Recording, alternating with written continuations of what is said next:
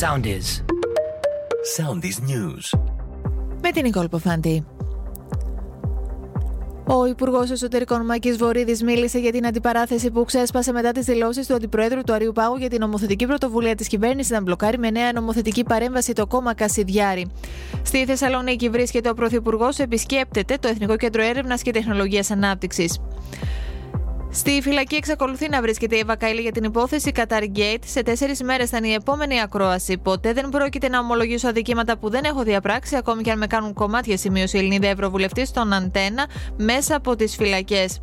Έκρηξη με γκαζάκια σε είσοδο πολυκατοικίας στα ξημερώματα στου Σαμπελόκηπου. Στην έρευνα έχει αναλάβει κρατική ασφάλεια.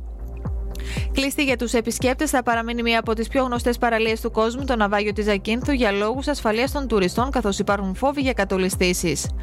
Πιστοί σε όλο τον κόσμο συγκεντρώθηκαν για να γιορτάσουν την Κυριακή του Πάσχα των Καθολικών, καθώς ο Πάπας Φραγκίσκος τέλεσε λειτουργία στην πλατεία του Αγίου Πέτρου.